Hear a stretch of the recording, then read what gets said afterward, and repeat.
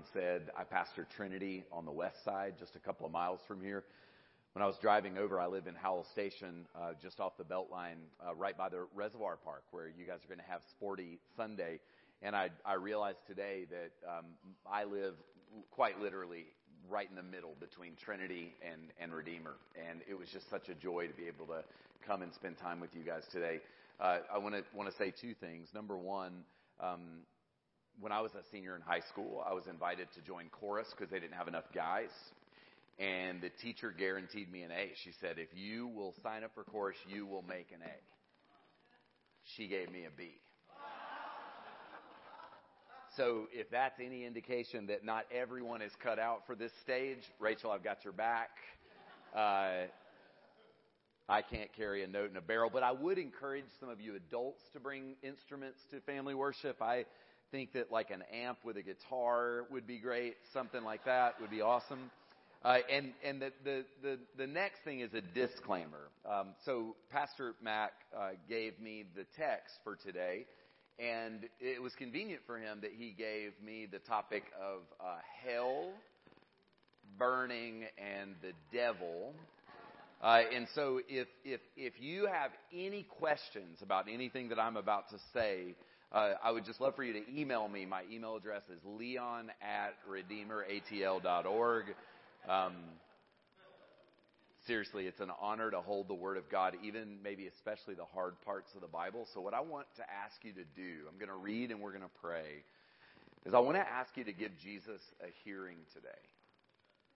I think that so often as humans, we think of Jesus as miracle worker, as wise saying, as Savior in a very abstract way. But oftentimes what we don't think of is that Jesus Christ, fully God, fully man, was the smartest man to ever live. Which means we have to listen to him intellectually. Even when we come to a passage, and I promise you, as we read this text, you're going to hear something in the reading about slavery, about the devil, about burning. You're going to hear some very provocative things. And what I want to ask you to do is to give Jesus a hearing. Because I actually believe he has something really good to say about our lives. I believe that there's an invitation in a passage like this that is full of life and full of grace, even if it feels at times like it steps right up on our toes a little bit. What I have found in following God is that there are times where Jesus will provoke me in order to get me to open up and be curious about the meaning of life and purpose and ultimate reality. And so what I want you to do is I want you to just give Jesus a hearing, okay? Amen. Matthew 13, I'm going to read verses 24 to 30 and then 36 to 43. He put before them another parable. The kingdom of heaven may be compared to someone who sowed good seed in his field, but while everybody was asleep, an enemy came and sowed weeds among the wheat and went away. So when the plants came up and bore grain, then the weeds appeared as well. And the slaves of the householder came and said to him, Master, did you not sow good seed in your field? Where then did these weeds come from? He answered, An enemy has done this.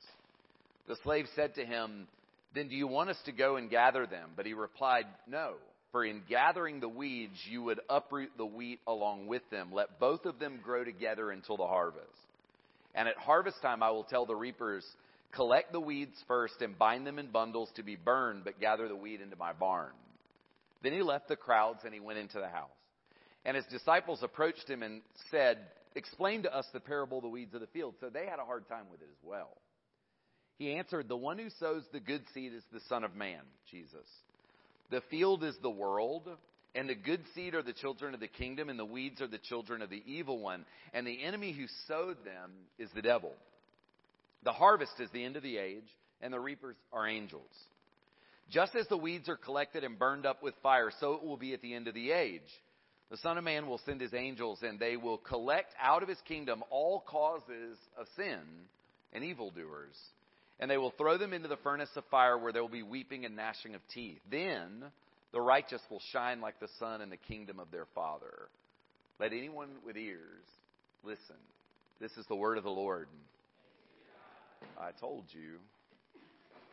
Father, help us. We pray in these next few moments that you would give us ears to hear you, Jesus. We pray, God, that you would give us the grace to be at rest here, that whatever it is we brought with us today to church, whatever sense of worry or distraction, whatever might keep us from being really present here to think true and deep thoughts about you and about our own lives, we pray for the grace to truly be here, to rest here, and to trust that what you have to say to us is good and leads us to life. God, I speak blessing over this church. Thank you, God, for Redeemer. And I pray that you would have mercy on all of us, Lord, as we seek to please you and say yes to you in a broken and fallen world. In Jesus' name, amen. Amen. So there are only a few movements in this passage. Is this not working? It's weird. Okay. We didn't want to say anything. I know. It's awkward, but what do you...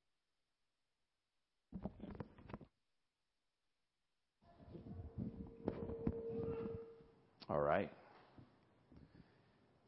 So there are going to be a few movements in this passage today. Just a few things that we're going to look at that will help us navigate our way through the text. What I've found in my own engagement with the Bible is that if I can chart a course through a biblical text, I feel like I'm not as overwhelmed by it. So like, for instance, today, if you hear this reading and you hear a word about slaves and about slavery, that can be so distracting. You'll think like, are they going to get to that and talk about it? Trust me, I am going to say something about that, specifically what slavery in the ancient world means and how it's different from chattel slavery. It was not good, but it's not identical to what we understand when we think of slavery in our modern context, specifically our colonial context. And also, when you hear something about the devil, it's so distracting sometimes that we don't know, like, is he going to get to that? Is he going to say anything to it? And I just want to let you know I'm going to address both of those things. But we're going to just walk right through the text, just like we would if we were at the West Side Reservoir Park on a sporty Sunday. We're going to get there. So first, let's understand what Jesus is saying. He tells us about a field. The first movement in this passage is a field. And I think that it's really important for us here today to hear the word field in two different ways. On one level, the field is the whole world. Jesus is ultimately telling a story about the whole world, all of us. But the field is also, I think, can be understood as a metaphor for the individual life. So what I want to invite you to do for the next few moments is I want you to think on two levels. On one level, we're going to hear a story Jesus tells about the whole world. And then on another level, we're going to hear a story about you, about me. I believe that the parable of the sower, so that's the story that Jesus has just told, also can be understood in the same way. In one hand, the fields and the various grounds in that story are about the whole world. But I also know myself enough to know that I've got all kinds of different types of soil inside me. There are parts of me that say yes to God, and then there are parts of me that are so distracted that I don't see or hear God. And so I believe that Jesus is actually wanting us to think about the field in a way that will invite us to see the macro and the micro. I believe that when you read your Bibles, you've got to learn to think on multiple levels. And this is one of those stories where Jesus asks us to speak or to think or to engage on multiple levels. Here's something Jesus wants you to know about himself. And this is one of those moments where if we're not familiar with Jesus and familiar with the Jewish context in which Jesus did all of his speaking and thinking and teaching, y'all, the guy never moved outside of about an 80-mile radius of where he was born during his time on earth. Jesus was not jet-setting around the world. Everyone listening to Jesus would have understood that this story was a very typical way for Jewish teachers to use really provocative language in order to get people like us to be confronted with something that might be awkward or uncomfortable. So he's using provocative language to get you to think about something you don't want to think about. And in that sense, we're really no different from Jesus' ancient hearers. He's poking at us, not because he wants to be mean, not because he takes any satisfaction in anything that he's actually saying about ultimate outcomes. He's poking at us to get us to step back from all of our unconscious biases and give him a hearing about ultimate reality. It's my conviction that if Christians are going to mean anything to the world outside the walls of the church, we have to be people who are able to think about and engage ultimate reality. It does you and me no good to sit in a huddle, in a circle, with our heads in the sand, while the whole world is actually asking and thinking and living and wrestling with very different questions. Jesus wants Christians like you and me to be people who are concerned with ultimate reality. And there are times where God will step on your toes in order to get you to think about what's real. There are times where God will step on my toes in order to get me to think about my own life. Not just your life, but my life. What's going on inside of me? So as we share for the next few moments, I want you to ask the question, what's real? What's ultimate? What's happening inside of me? Second movement in this passage is this. There are two competing agendas, and they both manifest in the field. Two competing agendas. Now, I just want to say this on the outset. If your name is Darnell, or you know someone named Darnell, I just want to apologize in advance, because I'm going to be using that term a lot today, because Darnell is an ancient weed that is genetically linked to wheat, and it's a real problem in this text. So if your name or someone you love is named Darnell, this is not about you. This is about something else that would have been a very common thing for people to hear in the ancient world. So there are two competing agendas. Number one, a farmer sows good seed. That's one agenda. And I just want to say two things about God's agenda for your life. God sows good things into the life of people. God puts good seed. If you remember in the verses immediately preceding this, the parable of the sower, God is the one that's throwing seed. He's liberal, y'all. He throws seed in good places and bad places, hard places and soft places, thorny places, prepared places. God sows good seed. If you don't hear anything about what I'm about to say to you, I want you to hear this. God sows good seed into the life of every human being. Some of us sort of receive it. Some of us really receive it. Some of us don't receive it. The second thing we need to understand about God's good seed and God sowing something good is that He's sowing seed in His field. So not only does God have a good agenda for your life, He thinks He's in charge of your life. It's very interesting here because in the ancient world, ownership of a field implied authority, and God seems to think that He has something to say about our lives, that He has a leadership, ownership stake in our lives. So as we think about these competing agendas, it's very important for us to understand God has something good, and He believes that you're His, that He has the right to put things at play in your life. But the second agenda is that an adversary covertly comes in the middle of the night and sows weeds, darnel it's called, in the farmer's field. Before we go into that, and we're going to look at that, we're going to do a little biochemistry here for the next few moments. But before we do that, I just want to say this. If Jesus tells a story about competing agenda, and He says that an adversary sows something intentionally wrong and bad, corrupting into the field, both the world and into us, it begs the question, do we believe in the devil? And a lot of us are just like, no, because I can't imagine a little fella with horns and red tights and a pitchfork and a forked tongue. And because it's so cartoonish, many of us do not think a second thought about whether or not we have an adversary. I want to appeal to you to make room for the fact that Jesus may be right. That maybe you have an adversary that you're not meant to become obsessed with. You're not meant to become fixated on. But to ignore completely would be to open us up to potential plundering. And then we live our lives asking, what on earth is going on here? I remember Archbishop Emmanuel Collini, who was the Archbishop of Rwanda in the aftermath of the genocide, came and preached at my church. He's one of my heroes in the faith. He led a church in the aftermath of Rwandan genocide. I mean, I can't even wrap my head around that. And he spent time in the prisons. Collini comes from Tutsi origin, and so he would go into prisons and he would speak to Hutu and Tutsis who had killed themselves. There was a report of an Anglican church where an Anglican priest invited his church, and he invited Tutsis into his church, and he locked the door and set the church on fire and killed them all. I mean, I just want you to think about that level of brokenness, that level of pain.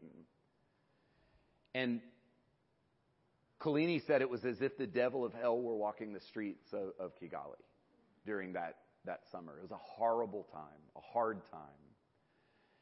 And I would just say to you that making room for personal evil actually helps us intellectually understand some of the darkest things. Like, that wasn't really ultimately just about politics gone wrong. There were political players, but there's a better explanation for that level of brokenness. And I would submit to you that in your own life, that there's a better explanation for some of what you experience than just, oh, well, she did that or he did that. Sometimes I think we need to make room for the fact that we're being opposed. And so Jesus makes a statement that an enemy comes at night and sows a competitive seed. So here's where we're going to get a little biological. Darnel is organically related to wheat, and yet very, very difficult to distinguish between the early stages of growth, and yet it wraps up in the root ball with wheat. And if you pull the darnel out, you pull the wheat out because they're tied underneath the ground. And so the only way to deal with the problem is to let them grow up together, and then their differences become apparent. And then when you're harvesting the whole thing, you take the darnel and you burn it, and you bundle the wheat and you keep it. And so there was something here that everyone listening to Jesus would have known exactly what Jesus was talking about with this rival crop. They would have known exactly what he meant. There was something going on here that actually Romans in the ancient world had laws about not sowing darnel in neighboring crops. It happened so often that they made laws against it. And so Jesus tells us here, and he says, I want you to recognize that one of the strategies of the enemy is to introduce competition into your life and into the world. Because that's what darnel is. It's competitive. It wraps up and it restricts and it competes for space and air and water, and it hinders a harvest. And so what Jesus is ultimately doing here is he's telling us a story about fruit bearing. He's telling us a story about life. And he's also telling us that we don't always know how to deal with challenges when they come our way. And it leads me to the third movement in the text. The farmer, God, says we're going to adopt a patient approach to the darnel problem. Our instinct, I will tell you, my instinct is to deal with things like real fast because I get anxious and I get nervous and I want to fix it right now. Now, I know none of you do that, just me. I know none of you do this in your marriages, with your kids, at work, with your friends, where you just want to fix a problem real fast. I'm the only one, I'm sure. God says we're going to take a patient approach to the darnel problem.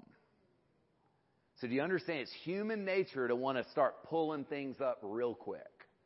And it's God's nature to say, as these things grow, there will be a clear difference.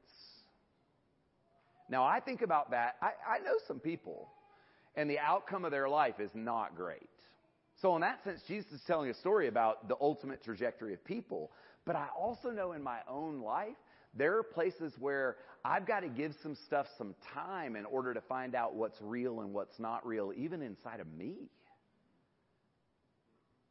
God always takes a slower approach. And you know why? Because God doesn't get worked up and anxious like we do. God tells really long stories. Can I get an amen? Thank God he tells long stories. Has there been some times in my own life where if you had just hit stop, end, it wouldn't have been a good story?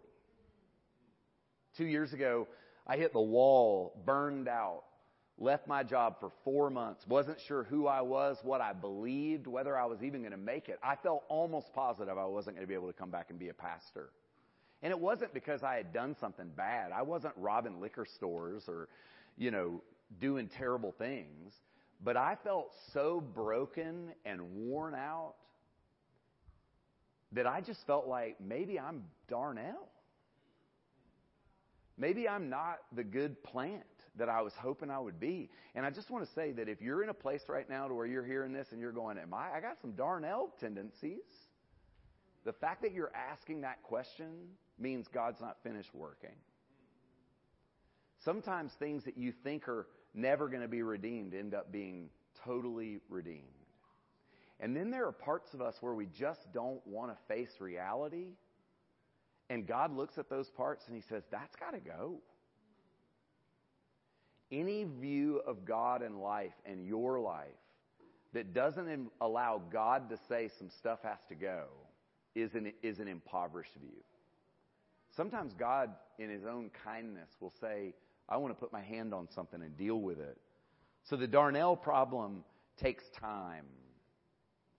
And if you feel like a stalk of Darnell, I just want to say to you, take some time and find some weedy people in your life and get with them. I was thinking, is it Pat that was up here a few minutes ago? Was talking about some of those Bible studies. I mean, that go into some spaces where you are in opportunities to talk about things that really matter.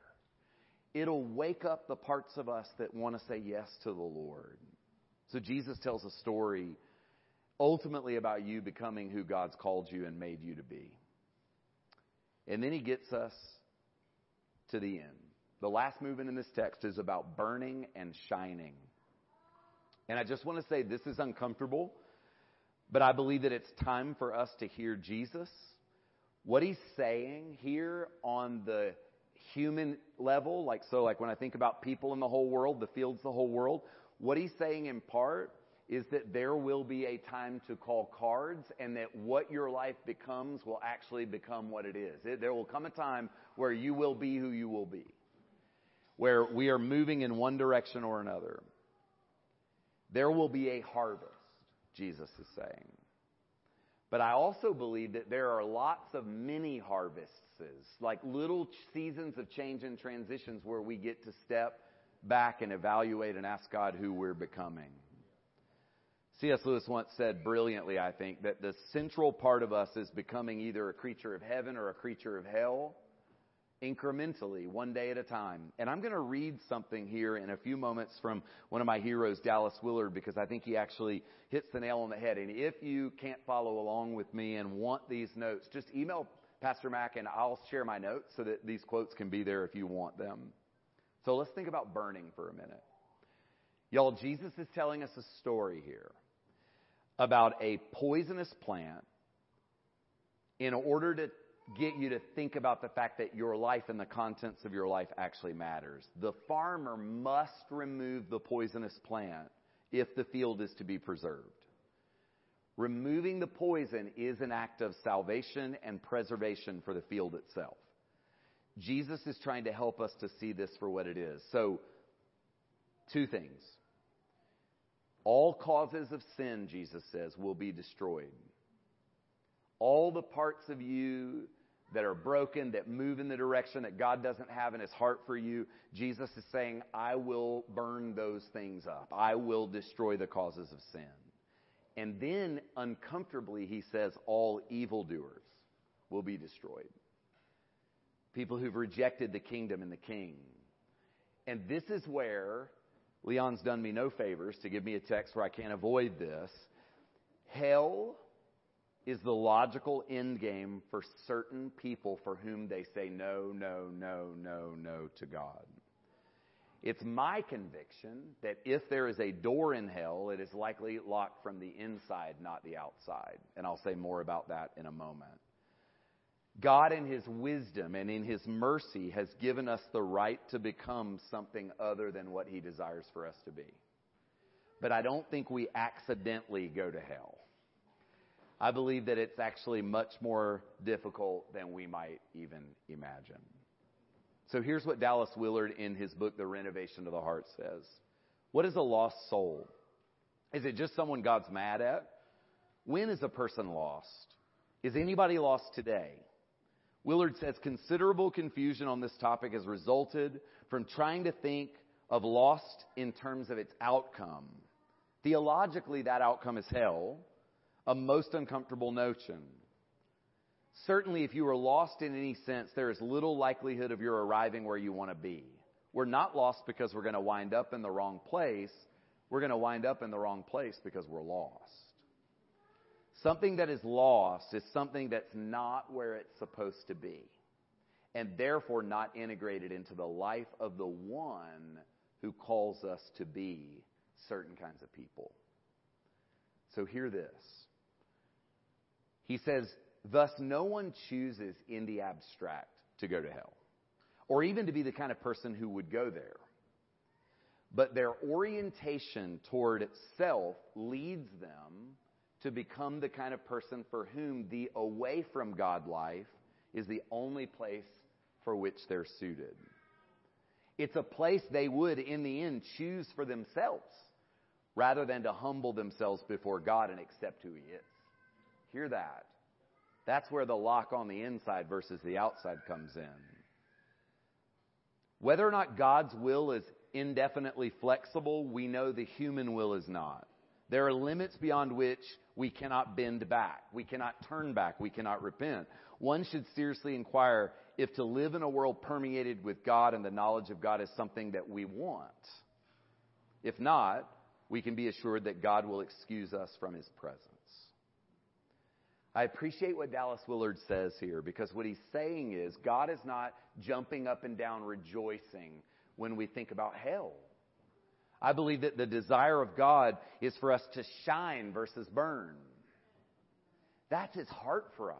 And yet, God has given us the power to say no. If I ask the question, am I Darnell? The fact that I'm simply asking that question puts me in a really good and safe place before God. Because what I'm saying there is I feel like a mixed bag. I feel like a sinner. And the last time I checked, Jesus is really welcoming to us when we acknowledge our brokenness and our sin. So again, if you want to discuss this further, email Leon.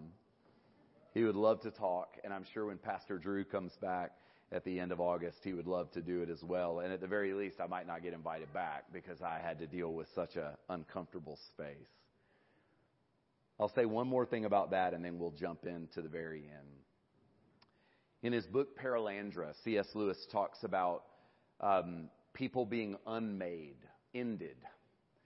I actually believe that there are a lot of ways to think about eternity and hell, and Jesus is asking us to think about it here. But one way is that when things are burned, they're over. It's not conscious torment. It's just done. And the way I understand God, if He's merciful and kind, He would unmake us if we chose that road versus keeping us forever in a place of pain. But that's just one thought. Here's how He ends the story.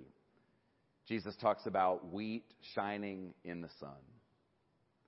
He talks about being at home and at rest. He talks about being a thing of beauty, a thing of nourishment, a thing that makes beer. He talks about joy and life. He talks about you being made to be certain things.